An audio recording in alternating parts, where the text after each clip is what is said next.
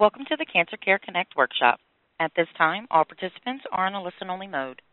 During the workshop, you will hear from our panel of expert speakers.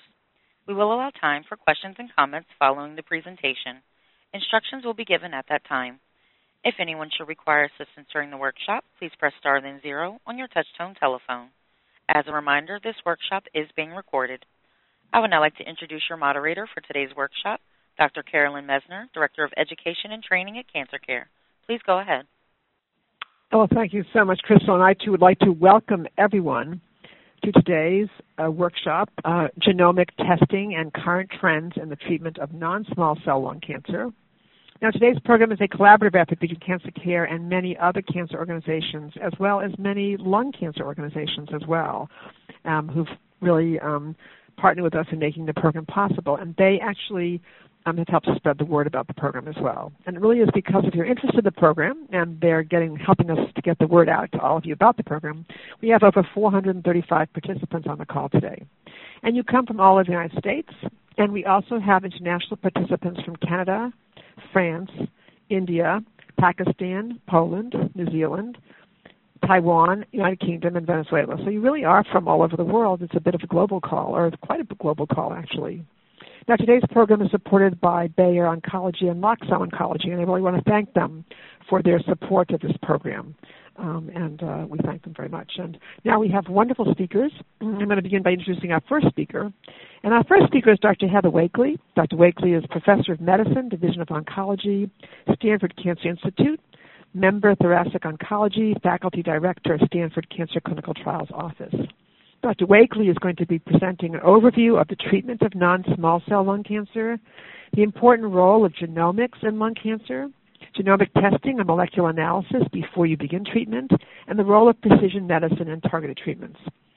It's really my great pleasure now to turn this program over to my esteemed colleague, Dr. Wakely. Thank you, Carolyn. It's wonderful to be on the call and to know we have so many people calling in. So the treatment of lung cancer has really been changing dramatically. I think every time I go to a conference, which is multiple times a year, there is something new. So it's really a time of great hope for people living with lung cancer. Now, I've been asked to talk about an overview of treatment of lung cancer and then really talk about the role of genomics in lung cancer.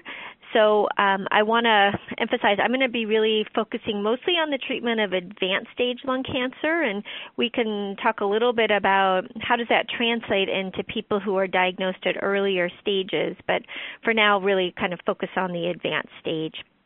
And when I meet a new patient who comes to see me and they've been recently diagnosed with advanced stage lung cancer, we talk about the fact that there are really three main types of treatment. The one that's been around the longest and still is a really important part of treatment for almost all patients at some point is chemotherapy. And I always talk about that first because it is still a really important part of treatment, and it's one that I think most people have a big fear of. Sometimes that's based on personal experience or experience with a loved one, but a lot of times it's fear that's based on sort of the public perception and the media perception of chemotherapy. And so I try to de-demonize chemotherapy when I talk with folks, because chemotherapy really can play a big role and be important. And most of the time, the side effects of the chemotherapy are much less than what people anticipate, and the benefit is much more. I'm not going to talk a lot about chemotherapy today otherwise, but just to say that chemotherapy really does still play an important role. So don't be afraid of talking to your care team about chemotherapy and when that might come into play to help with our ultimate goal of helping everybody with lung cancer live as long as possible, feeling as well as possible. Now, what I am going to focus more on is one of the other types of treatment, and that's the targeted treatments. And we really started thinking about targeted treatment in lung cancer a little over 15 years ago with the recognition of a class of drugs that get something called EGFR, or the epidermal growth factor receptor. I'll take a side step backwards a little bit here and just say that chemotherapy is targeted as well. Chemotherapy is targeted.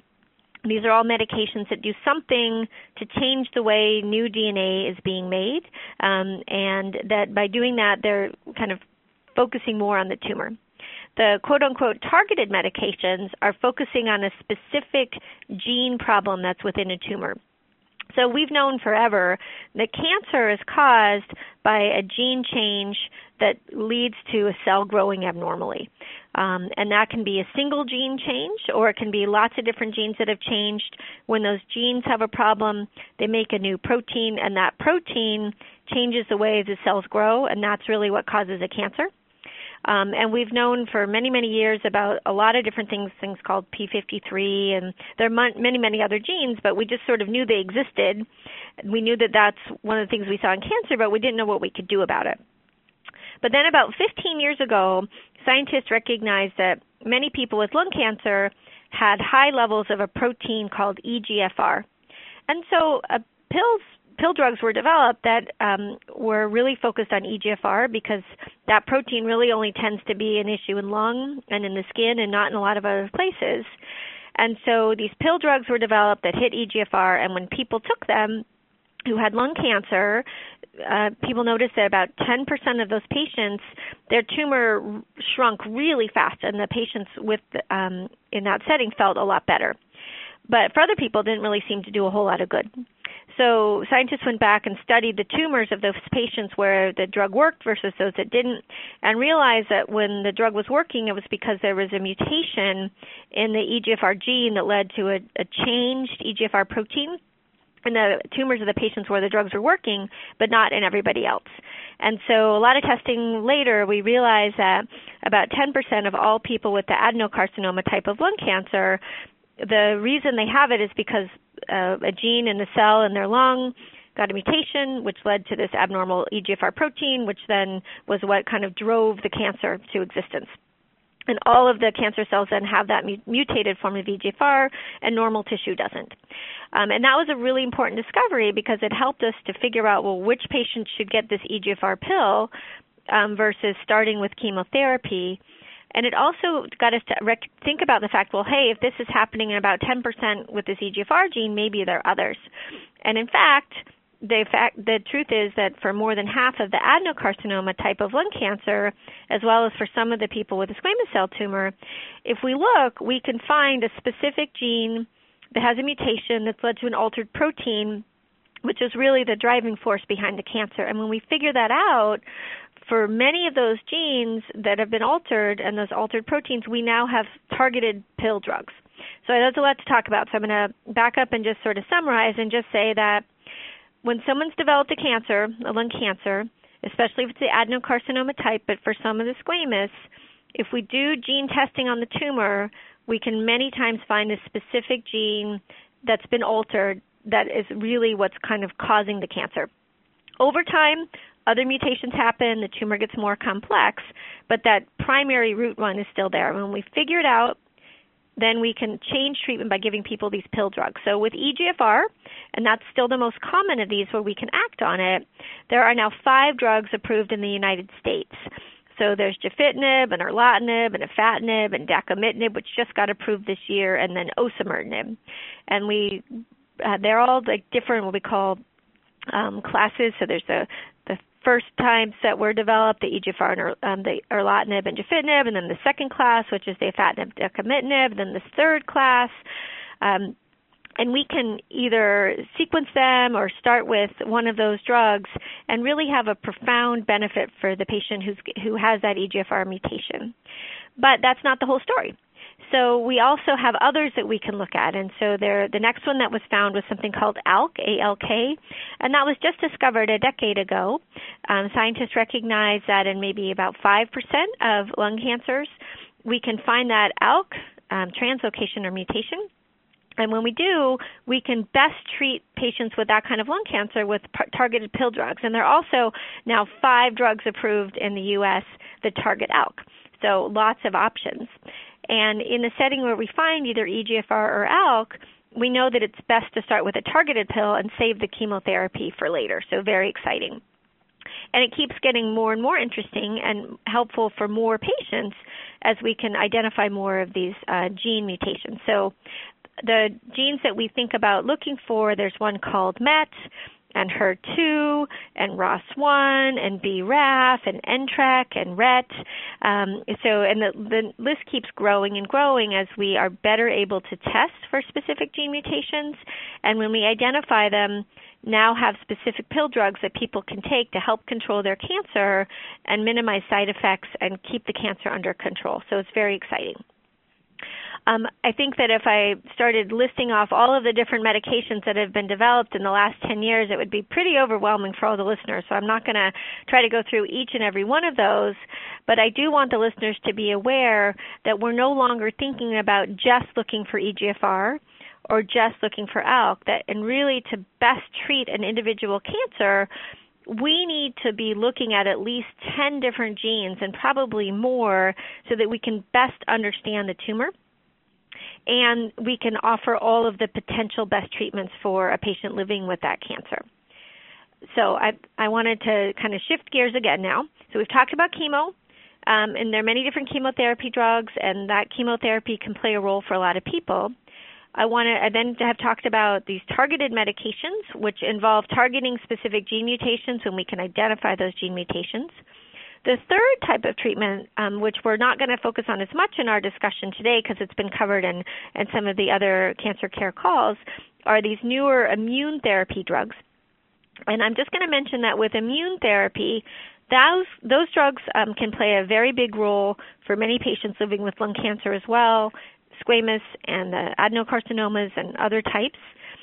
But they tend to be a different group of patients benefiting more from those compared to the patients who benefit from the targeted pills. So when we're testing a tumor, we're looking for these gene mutations. We're also looking for some indications of whether or not immune therapy might be better. But in general, the patients that have these specific gene mutations, these driver mutations where the pill drugs work, those patients are better off treated with the targeted treatments and then with chemotherapy, and not as often with the immune therapy. The immune therapy can later play a role and is important, but we wouldn't give it first. We would start with the targeted medications and then later think about the immune therapy and maybe thinking about giving those immune therapy drugs with chemo as opposed to alone. And there's a lot of research being done as to what's the best way to sequence that. But just to let people know that when we find these specific gene mutations, for most of them, the targeted treatments are going to be the way to start, and then we think about chemo, and then later about immune therapy. When we don't find any of those specific targets, then we have immune therapy as a better option for patients, either alone or in combination with chemotherapy. And so when we're thinking about how do we best treat non-small cell lung cancer, when I have a new patient, like I mentioned, these are the things running through my head that I'm talking about with them, that we're trying to figure out what's the best step forward. And in order to know that best step forward, we need to know more about the tumor. And we need to know about what genes are mutated, which ones are causing the problem. We need to know about some of these immune markers, such as PD-L1 and some others. But again, we're not going to focus on that so much today. And then we talk through, well, of the chemo choices, of the targeted treatments, of the immune therapy, what makes the most sense to start with? And then what are we going to be able to look at later down the road as options? And for almost all patients, there'll be chemo at some point. For most patients, there'll be immune therapy at some point. And for some patients, close to half with the non-squamous type, we'll be thinking about some sort of targeted agent. And the list of medications just keeps growing. And so it's, again, as I mentioned before, it's really exciting and hopeful time for people living with lung cancer because we have so many options. And it's just really important to take the time with your care team to talk through, well, what do we know about my tumor? What are going to be the best treatment options? Have we done the testing we need to do to really understand everything? And then how do we move forward with picking the right treatment right now, thinking about the right treatment next, and also how we might be able to fit in clinical trials? Because for a lot of patients, there are going to be some very good options available through studies as well. And so with that, I'm going to stop and turn this over to Dr. Lee. We are going to be able to have a lot of time for questions and answers afterwards, and so I want to make sure everyone gets a chance to hear what he has to say, and then we can come back and answer a lot of specific questions. Oh, thank you so much, Dr. Wakely. That was wonderful. It's just a wonderful introduction to the whole topic here today and just so much content. I know there'll be questions for you during the Q&A, so just wonderful. Thank you. And our next speaker is Dr. Bob Lee. Dr. Lee is attending medical oncologist, thoracic oncology service, Developmental Therapeutics Center, Memorial Sloan Kettering Cancer Center. And Dr. Lee will be addressing specific examples of how genomic testing directs treatment decisions for non-small cell lung cancer, communicating with the healthcare team about genomic testing to guide your treatment options, tips to manage common treatment side effects, and what's promising in the future for non-small cell lung cancer. So now it's my great pleasure to turn this program over to my esteemed colleague, Dr. Lee. Thank you, Dr. Mesner, and thank you, Cancer Care, for this opportunity to share with you some of my learnings on genomics testing and the treatment of non-small cell lung cancers. Just following the excellent overview from Dr. Wakely, I will provide a few examples of patients in my practice who have benefited from genomic testing to guide their treatments. I recall one of my dear patients is a gentleman in his 30s, is a young guy who very previously fit and well with no medical history whatsoever, but had suddenly gotten ill. I thought it was a virus to begin with, but then lost 40 pounds and was really barely getting out of bed. He was having fevers and night sweats and really didn't know what was going on. Scans and biopsies showed that he had advanced cancer, and the biopsy finding was inconclusive, a lot of necrotic tissue. The pathologist didn't know where the exact primary cancer came from. It could be colorectal, it could be lung cancer, but he had cancer metastasis everywhere. And this patient came to see me as a second opinion. He was actually due to start his chemotherapy for colorectal cancer. And so when we met, I had ordered a liquid biopsy on this gentleman from tubal blood, and by sequencing the plasma cell-free DNA from the blood test, within days we had identified an ALK fusion on the blood test. And this is the oncogene that Dr. Wakely had explained earlier on, that we now have multiple targeted therapies approved for this particular condition. So this ALK fusion on the blood test, as a result of genomic testing, had actually not only clinched the diagnosis of advanced lung cancer, which Dr. Wakely explained, it's 5% of non-small cell lung cancers, and also provided a guide for precision therapy. So he canceled his chemotherapy, and I ordered a targeted drug called alectinib in his case. So within days, he started this pill and then immediately felt better. And subsequently, scans have shown a dramatic shrinkage of his cancers everywhere, including the brain, his bone, his spine, his adrenals, etc. So to this day, this was about just over a year ago, and to this day, he remains on the pill and is back to his work, plays basketball, he's regained his muscle and weight, so they're living a fairly normal life today on this targeted treatment. So this would not have happened without genomic testing. And in fact, if he had gone on non-specific chemotherapy that was designed for colorectal cancer, it would have been a very different outcome. Another example is also a gentleman in his 40s. He's got 2 young kids, a growing family, and had a busy life working, and then suddenly diagnosed with advanced stage non-small cell lung cancer.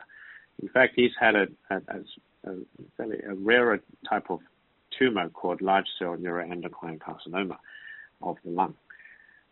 He had undergone chemotherapy with initial response of the tumor with shrinkage, but then pretty rapid progression after that, meaning tumor had grown and he started developing pretty bad cough with fluid collecting around his lungs. We call it pleural effusion, which needed drainage with a catheter. And he became quite ill with adrenal metastasis and lymph node and brain metastasis. He underwent genomic testing as well, and this time was on a biopsy tissue. And we did a test called next generation sequencing.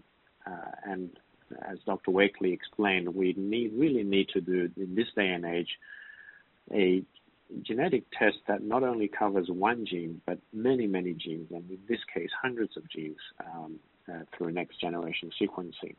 And through that, we were able to estimate a tumor mutational burden, amount of mutations in a region of DNA covered. In his case, he had more than 60 mutations. And because of that and the translational research findings we had matched, we knew that those tumors may respond better to combination immunotherapy. So he, as a result of this genetic testing, went on to, I prescribed a two-drug combination called ipilimumab and nivolumab. And he had a dramatic response with shrinkage of all sites of his cancer and a marked improvement in his physical status. He was back to the gym, running, treadmill, and lifting weights. And that was 2 years ago. To this day, he remains on immunotherapy. And we hope that this would be a long-lasting response, that he could go back to he would continue his normal life. So again, this is a treatment that was guided from genetic testing and just really demonstrating the value of such testing. So I would encourage patients and their families to talk to their lung cancer doctors, treating oncologists, about doing genetic testing to help guide treatment. Genetic testing is not always possible because sometimes the tumor biopsy tissue is not sufficient. It may not be big enough to complete extended next generation sequencing. So sometimes a rebiopsy, a repeat biopsy, tissue biopsy may be necessary in order to get it done. But I would say if it wasn't done in the first place, it is certainly worthwhile pursuing a repeat biopsy to get this sort of information that might help, and sometimes, as my patients, the two patients have illustrated, could really be life-changing in terms of treatment outcomes. So it's worth doing. And there's also with new technological advances in genetic sequencing, we are now conducting liquid biopsies, and this is still a science that keeps evolving with improved technologies and its uses in clinical practice. But this is certainly an option that's becoming available in the clinic. And by taking tubes of blood, we could map out the cancer genome just looking at those tiny fragments of DNA shed by the tumor into the bloodstream. So sequencing, the next generation sequencing of plasma cell-free DNA is now available, and this can be done as a supplement to tissue-based biopsy sequencing. In terms of targeted treatments, while they really could be magic bullets for the treatment of lung cancers in those particular subsets of patients and tumors, they can also come with a range of potential side effects. the common ones, especially the EGFR inhibitors, can cause rash of the skin, diarrhea, and sometimes irritation around the nails. It could also cause mouth ulcers and dry skin. So essentially the skin and the gut are the most common sites of side effects. And that's also because EGFR, epidermal growth factor receptors, are expressed in these two organs, this is the gut and the skin. So by hitting EGFR, you could get side effects in those areas. Unfortunately, there are very good strategies to manage those common side effects. So with rash, there are topical treatments with, in my practice, alclometazone cream, which contains a steroid, could be very effective for the breakouts of rash, especially acneiform rash. Sometimes the use of antibiotics, topical antibiotics, could be helpful as well for those angry acneiform rash. And if it gets very severe, then oral antibiotics are sometimes used as well. In terms of diarrhea, a simple antidiarrheal medicine such as loperamide could be used. Could be used very successfully to counter its effects. And there are a range of other potential side effects based on which precision therapies we're talking about. So when we talk about ALK, if we're talking about quizartinib, which is a common medicine that patients go on to, the gut side effects, such as nausea, vomiting, can be managed with medications. Sometimes the legs can swell up with fluid retention, so leg elevation, compression stockings are some of the simple measures that could be used to alleviate those side effects. But fortunately, most of those drugs are generally well tolerated compared to better tolerated compared to standard chemotherapy. So and again, communicating with the healthcare team, including the treating oncologist, and very importantly to the practice nurse, can make a huge difference. In my practice, my nurse very proactively manages those side effects with patients. It's a very good effect. So what's promising in the future of genetics testing and non-small cell lung cancer treatment? I mentioned that liquid biopsy is one of those those technological tools that we are beginning to use in clinic, and this is certainly a promising sign for the future. I believe the science needs to evolve. The technology is not 100% in terms of sensitivity in detection. Often doing a blood test for circulating tumor DNA or cell-free DNA picks up the cancer in about 60-70% of cases. In some studies have shown maybe 70-80% cases, but not 100%, even in the setting of advanced metastatic disease. And yet the studies have shown that this test is highly specific when it's positive for one of those oncogenic drivers that could guide therapies. So an experience from Memorial Sloan Kettering in a study we conducted from 210 patients is currently, the paper is currently in press at Journal of National Cancer Institute, coming out in a few weeks. And in this study that we also presented at the World Lung Conference a year ago, we showed that once you have a positive finding, you can really guide the patient to precision treatment without waiting for a tissue biopsy, and render a treatment response and clinical benefit for the patient based on that blood test. So it's highly specific, yet if it's negative because of its modest sensitivity, you would still need to go on to do a tissue biopsy, because sometimes you can have a tumor and an oncogene that's not shed that's not shedding DNA into the circulation, or at least sufficient concentrations for current technologies to pick it up. So if it's negative, one would still need to do the tumor biopsy. So this is not a replacement for tumor tissue biopsy, but a nice supplement as a tool. Hopefully the technologies in genetic sequencing will continue to improve, that we would have newer, improved assays that could be ultra-sensitive in detecting cancers at an earlier stage even, that could really radically change our precision therapy for lung cancer.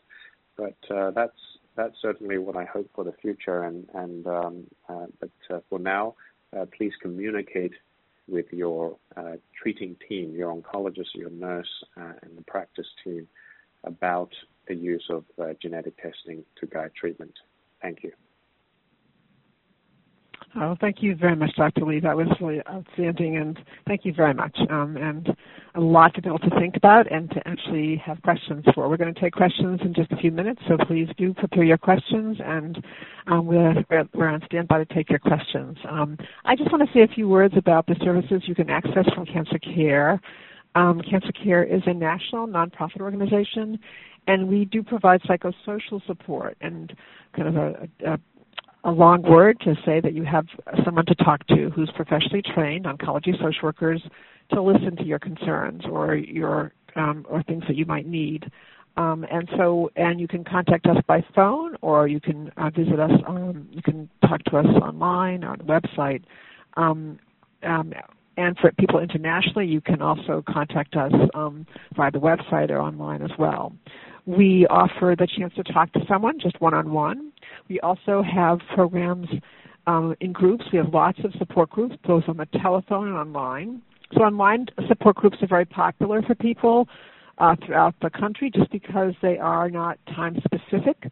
And so to some extent, you can talk with someone any time of the day or night. You can email them any time of the day or night. The telephone support groups are at a specific time, and I must say for both people in the U.S. in different time zones and people internationally, both the telephone and the online support groups are very popular, I must say.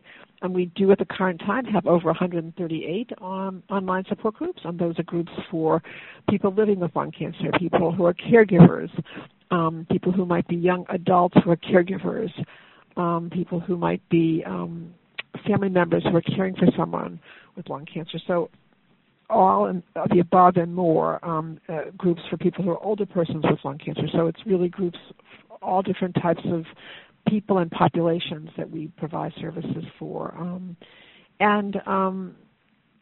We also offer these workshops and publications, of course, materials that you can access from our website. That pretty much covers everything. We do also offer practical and financial assistance to people, and our staff are very well-versed in what we can offer to you from both Cancer Care and also what is available to you both in the U.S. and also for international participants as well. So it is a very good resource to contact in addition to perhaps your healthcare team. They also may know of these resources as well. So with that being said, we now do have time for questions, and we have a lot of time for questions. I'm going to have Crystal explain to you how to queue up for questions, and we're going to try to take as many of your questions as possible. And if we don't get your questions, at the very end, I'm going to explain to you how to get your questions answered. Okay, Crystal? Thank you. Ladies and gentlemen, if you would like to ask a question, please press star, then 1 on your touch-tone telephone. If your question has been answered and you wish to remove yourself from the queue, you may press the pound key. Those of you on the web may submit questions by clicking Ask a Question. And again, ladies and gentlemen, that is star 1 to ask a question. Okay, we have a question from one of our online participants. I'll start this one with Dr. Wakely. Should genomic testing be done periodically as progression occurs in addition to an initial test? So that's a great question. So we most highly recommend the testing early on, right when the person is newly diagnosed, to make sure that we pick first treatment as the best treatment that we can possibly choose. But it can be very helpful to get additional testing at the time of progression. I get questions sometimes about, well, should we be doing testing regularly, just like we're getting scans regularly to sort of track what's going on? And I would say no to that, because we don't know that that's really going to help us best manage the treatment and make those decisions about making changes in therapy. We still really rely on the scans and really the symptoms of the person to help us decide when is it time to switch to something different. But when it's apparent on scans or symptoms that it is time to switch to something different, it is useful for some patients to get that additional molecular information. So with EGFR, we are understanding a lot about why specific EGFR treatments stop working.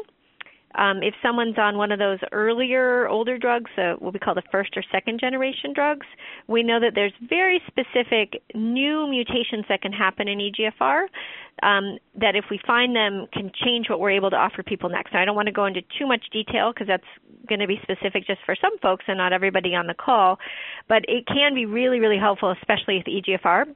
And it's also very helpful with ALK, because when the ALK protein becomes resistant, when the gene that leads to the protein starts changing, some of the time it changes in a way where we know that specific other ALK drugs are going to work where the first one wasn't, and so that's very helpful.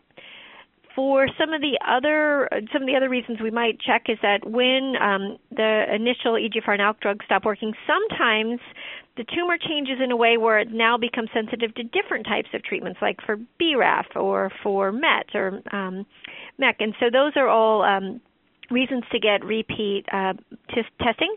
And as Dr. Lee talked about, the testing doesn't always have to be a tissue test from the biopsy. It can also sometimes be these liquid tests. And the liquid biopsies, as they're called, are looking for tumor DNA that's being shed into the blood. So when we find that, we're able to run all the molecular tests on the blood, and then we can spare someone having to get a biopsy. So long answer to a good and succinct question, and the answer is yes, sometimes. It is really helpful to repeat the molecular testing to see how the tumor is evolving, to see if that can help guide treatment. And we know much more about that for EGFR and ALK and a little bit for ROS1 than we do about some of the other genes. But as time evolves, that list of where the answers can be helpful is going to expand as well. Excellent. Wow. Thank you. Thanks. I hope that's helpful and excellent information. Thank you. And our second question is for Dr. Lee. Have you treated a patient who has had or has EGFR and ALK concomitantly? If so, what was the treatment for that patient or those patients? Thank you. So this is a rare situation where we have two distinct oncogenic drivers that are thought to be mutually exclusive and yet occurring at the same time. In my experience, this happens in patients with two concurrent primaries, so separate primary lung cancer, so two separate cancers occurring in the same patient. And this I have had patients, a couple patients with this dual driver situation, and in this case, one will have to treat both the EGFR and the ALK-driven cancers separately. So it really depends on the stage of each cancer. So in my experience, I've had patients who have had an advanced stage EGFR mutant lung cancer, yet the ALK fusion cancer is more of a lower, lesser stage, an earlier stage, but the advanced metastatic cancer is the EGFR. So one would, in this case, I would have to treat the ALK on its own with local modalities such as radiation therapy, and then the EGFR with targeted EGFR inhibitors. This is where liquid biopsy could be helpful to find out the relative concentrations of those mutations in the blood to and also to use it to monitor treatment progress to see if those so-called variant allele fractions can change over time with targeted therapies. So this is sort of one case examples of how this would be managed. And I have not seen a single tumor, the same lung cancer harboring both, but I have seen it in the same patient who have had multiple so-called synchronous primaries, harboring an EGFR and another lung cancer harboring an ALK. Excellent. Thank you very much. Thank you. Carolyn, can I add? Yeah, can I add to that too? Yeah, please. Because I actually have seen a couple of patients where their tumors did harbor both mutations at the same time, which is, again, very, very rare, especially because this was someone where it was fairly early on in her disease where we were able to identify both an EGFR mutation and an ALK translocation. In that patient, her tumor was much more sensitive to the EGFR treatments and less so to the ALK treatments. I currently also have a patient who has a rare EGFR mutation, but also we found when we did a liquid biopsy that she had an ALK translocation, but at a fairly low level, and it turned out that the ALK was probably not a driver, but was a small clone of cells that were resistant to the EGFR treatment that she had been getting. And as we're doing more of these multiple tests in patients over time, we're realizing that as much as we believe that as the sort of root driving force behind a cancer, we pretty much only get one of these mutations at a time. Once a tumor is being treated, especially with the targeted therapies, the resistance that develops sometimes involves mutations in other pathways. And so you can have a patient who has EGFR and they're getting treated with EGFR therapy, and rarely when the cells become resistant, some of them have developed new mutations. We see it more with sort of BRAF and some of the others, but rarely with ALK also.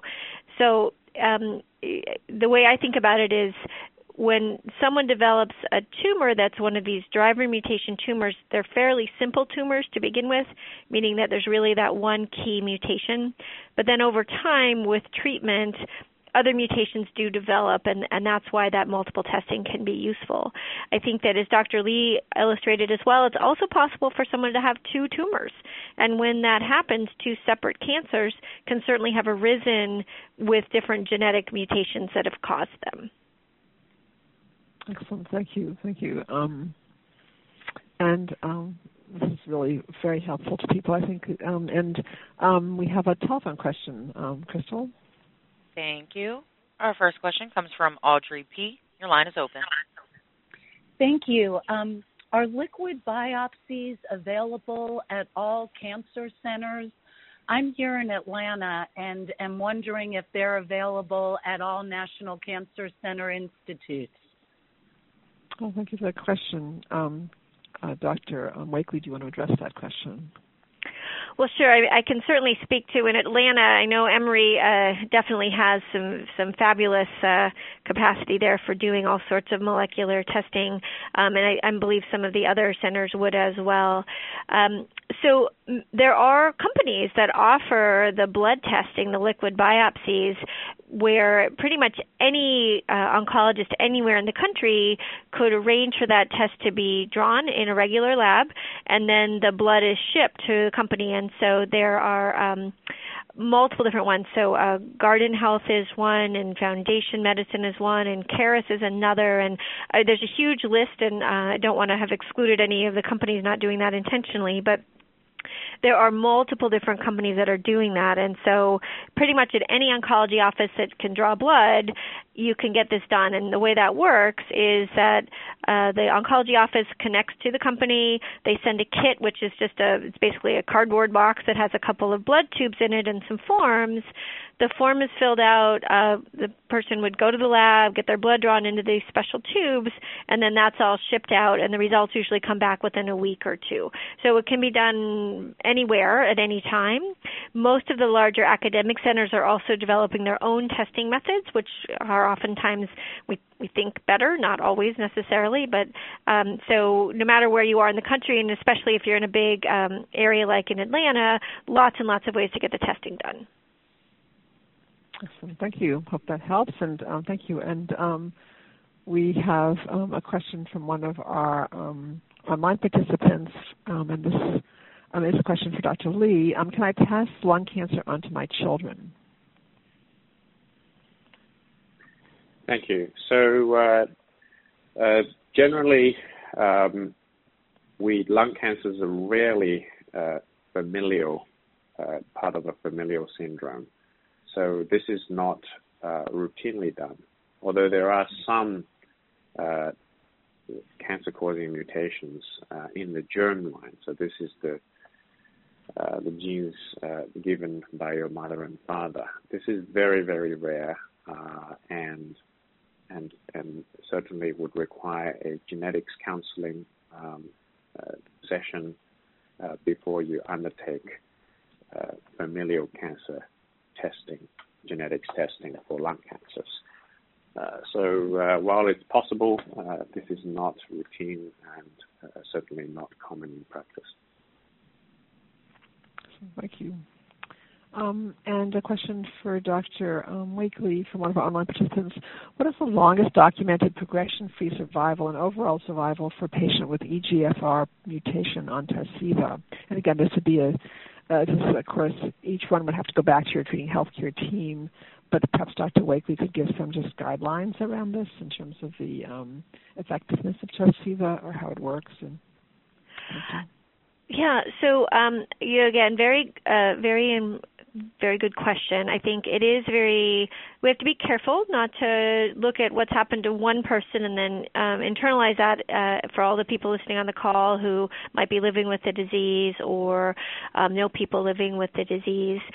When a patient asks me a question like that, I always try to frame it in probabilities and talk about sort of where the best people can do, which is the specific question, and what are things to be aware of. Because really no one can tell any individual with or without cancer how long they have left, right? And I think whenever we hear of people doing that, I always cringe because it's acting as if there's knowledge of the future, which one never has. I personally have several patients who have been living over a decade with EGFR-mutated lung cancer who are on treatment. And I know everyone who has been in practice for a long period of time who treats a lot of lung cancer patients has similar stories.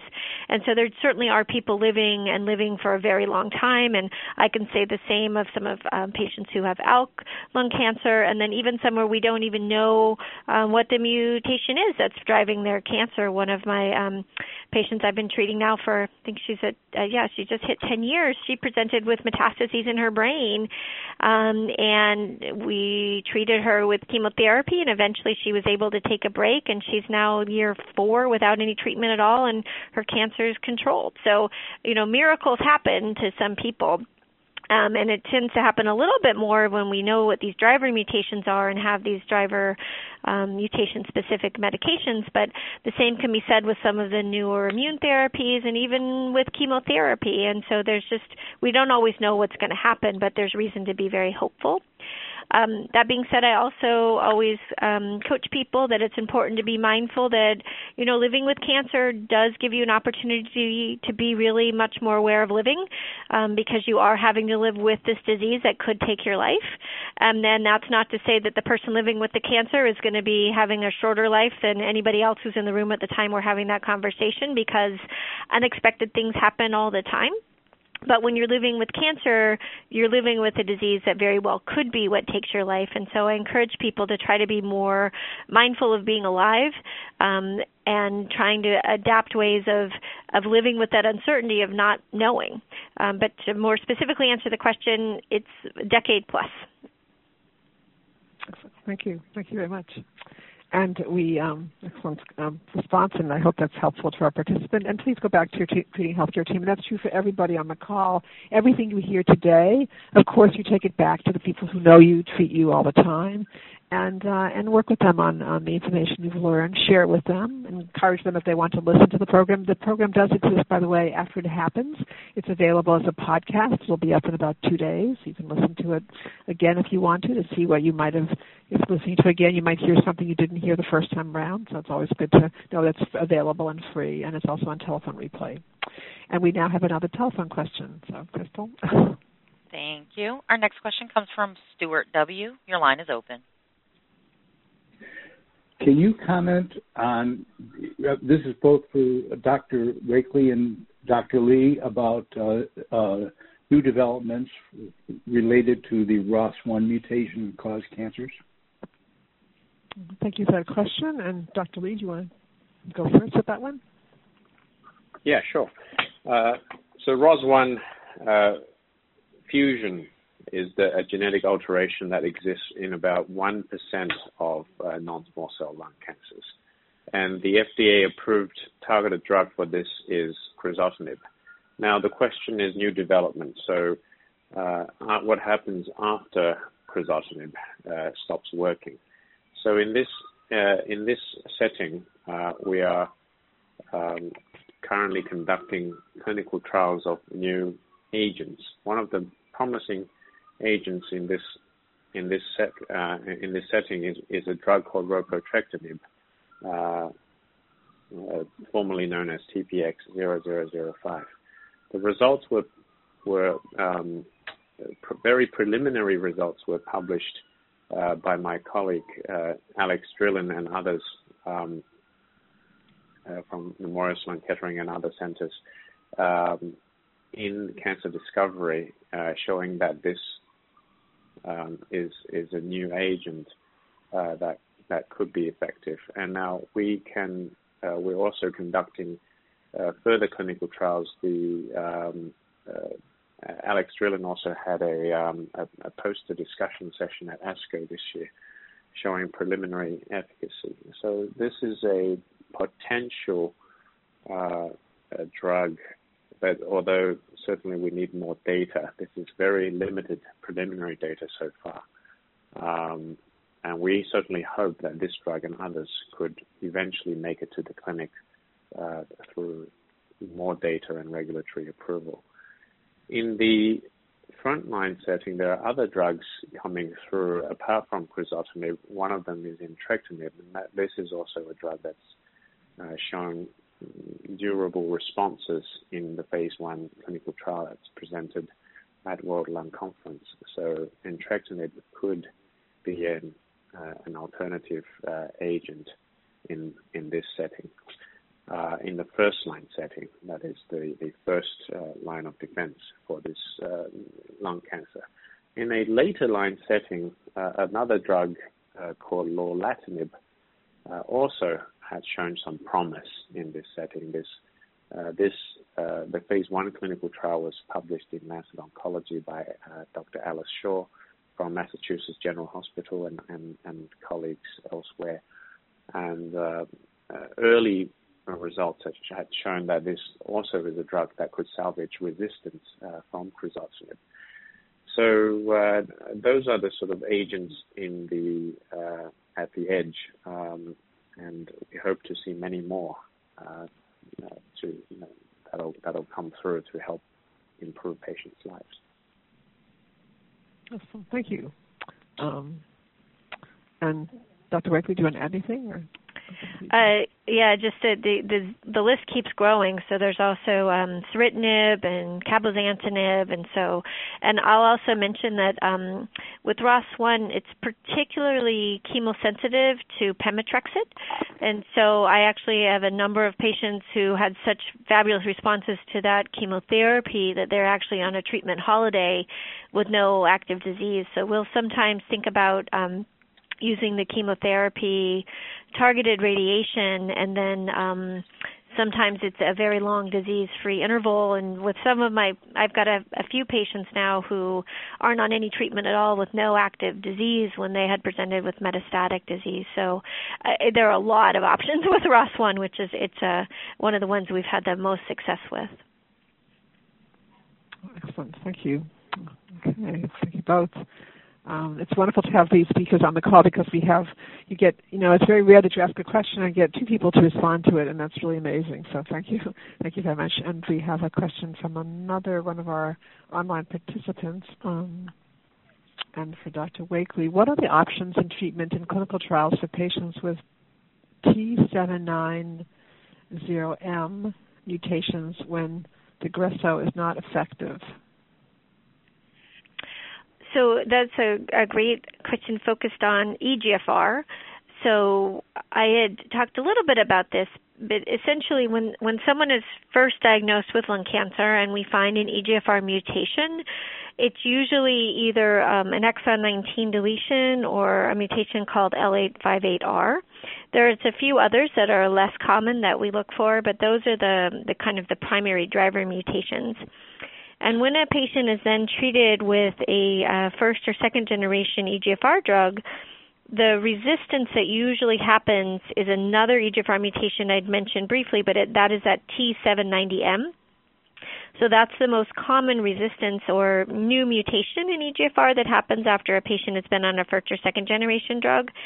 And it was a long time before we knew what to do when we found T790M, but now we know we can use that osimertinib, which is also called Tagrisso. That's a third generation drug. When that stops working, usually the T790M, well, it can either stay there or not be there. They're different. There's a lot of different resistance that can happen, and again, it's a huge long list, so I'm not going to rattle all of that off. But at that point, for most patients, it's then time to look into chemotherapy, or there are some ongoing clinical trials trying to figure out other combinations with EGFR, but there aren't any single drugs that work after the osimertinib that are available at this time. The research is being done looking at how can we best use the chemotherapy, how do we bring in immune therapy, maybe at that time with chemotherapy, maybe with chemotherapy and an anti-VEGF agent, maybe we add in an anti-VEGF agent with chemo. So there are many options, but we don't have a standard EGFR targeted approach. I'll also mention that things are changing. So instead of starting with those first and second generation drugs, which usually lead to eventual T790M development, we're often now starting first line with the osimertinib, the Tagrisso medicine. And when we do that, the T790M never develops, but then other resistance mechanisms develop. And so we're trying to figure out what works there and how can we best combine drugs or work on new drugs. Those are the trials that are ongoing.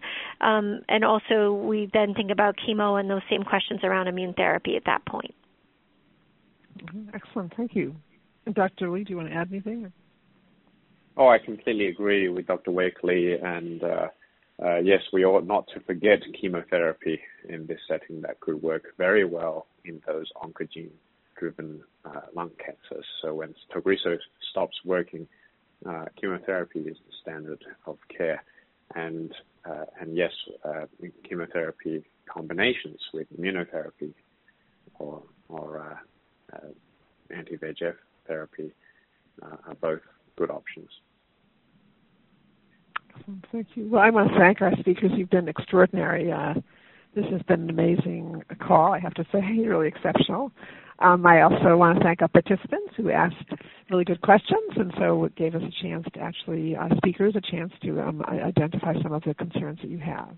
Now, I did say that I would certainly get to anyone who has not had a chance to ask a question, so I know that many of you still have questions. So, first, I don't want to in any way circumvent your healthcare team. So, of course, your healthcare team, they know you the best. They have all your records and everything about you. So I would definitely take your questions back to your healthcare team, even for those who asked a question today with the information you got, but also for people who still have questions. But I know many of you do like to check other resources, and so we'd like you to go to credible resources. So when you get your evaluation at the end of today's program, it'll probably be tomorrow you'll get this, evaluation. The evaluation will have all the resources that we recommend. And, of course, all of the lung cancer organizations are great groups to start with because they actually, the groups that have, about 4 or 5 of them that partner with us today, and they have just wonderful patient information resources for you to access. And also, I always give out the National Cancer Institute's information. They have an 800 number, 1-800-422-6237, and you'll get that number, of course, in your evaluations. And they also have a website, www.cancer.gov, which is great for people in the U.S. and internationally as well, because that website has a live chat feature where you can post your question, and their information specialists will address it and give you all the information they have in their database about your questions. It's a great resource as well. Most importantly, we would not want any one of you to leave today's call feeling that you're alone, that you're all by yourself, that there's no one else to assist you or help you. And so I want you to know that you're now part of this whole really community of support, both from Cancer Care and all the other organizations that are here to help you. Certainly you may start by calling us or by emailing us at Cancer Care, and that information, all those informations are all over. You'll be getting all that information in your materials. But also, I want to let you all know that sometimes when you're coping with lung cancer, any type of cancer, one feels a bit stressed out, actually, and particularly with the holidays coming and this time of year, it seems to kind of really make people feel even more kind of, it causes a bit more stress for everybody. So we have developed a Cancer Care meditation app. It's free, and I would say it's on our website, and take advantage of it. It's a kind of a nice little tool to use, and actually many people find it helpful in dealing with stress. It provides some meditation and relaxation exercises for people. It can give you information. It can tell you about programs we've done in the past, new information. So I would take advantage of it in terms of just a kind of an easy way to get information that might be helpful to you if you like apps and if that would be helpful to you. So again, I want to thank you all for your participation today. I want to wish you all a very fine day. Please do look forward to the evaluation forms you'll be getting with all that information, and do call us at Cancer Care at 1-800-813-4673 or visit our website at www.cancercare.org. Thank you all. Ladies and gentlemen, thank you for your participation. This concludes the workshop, and you may now disconnect. Everyone have a great day.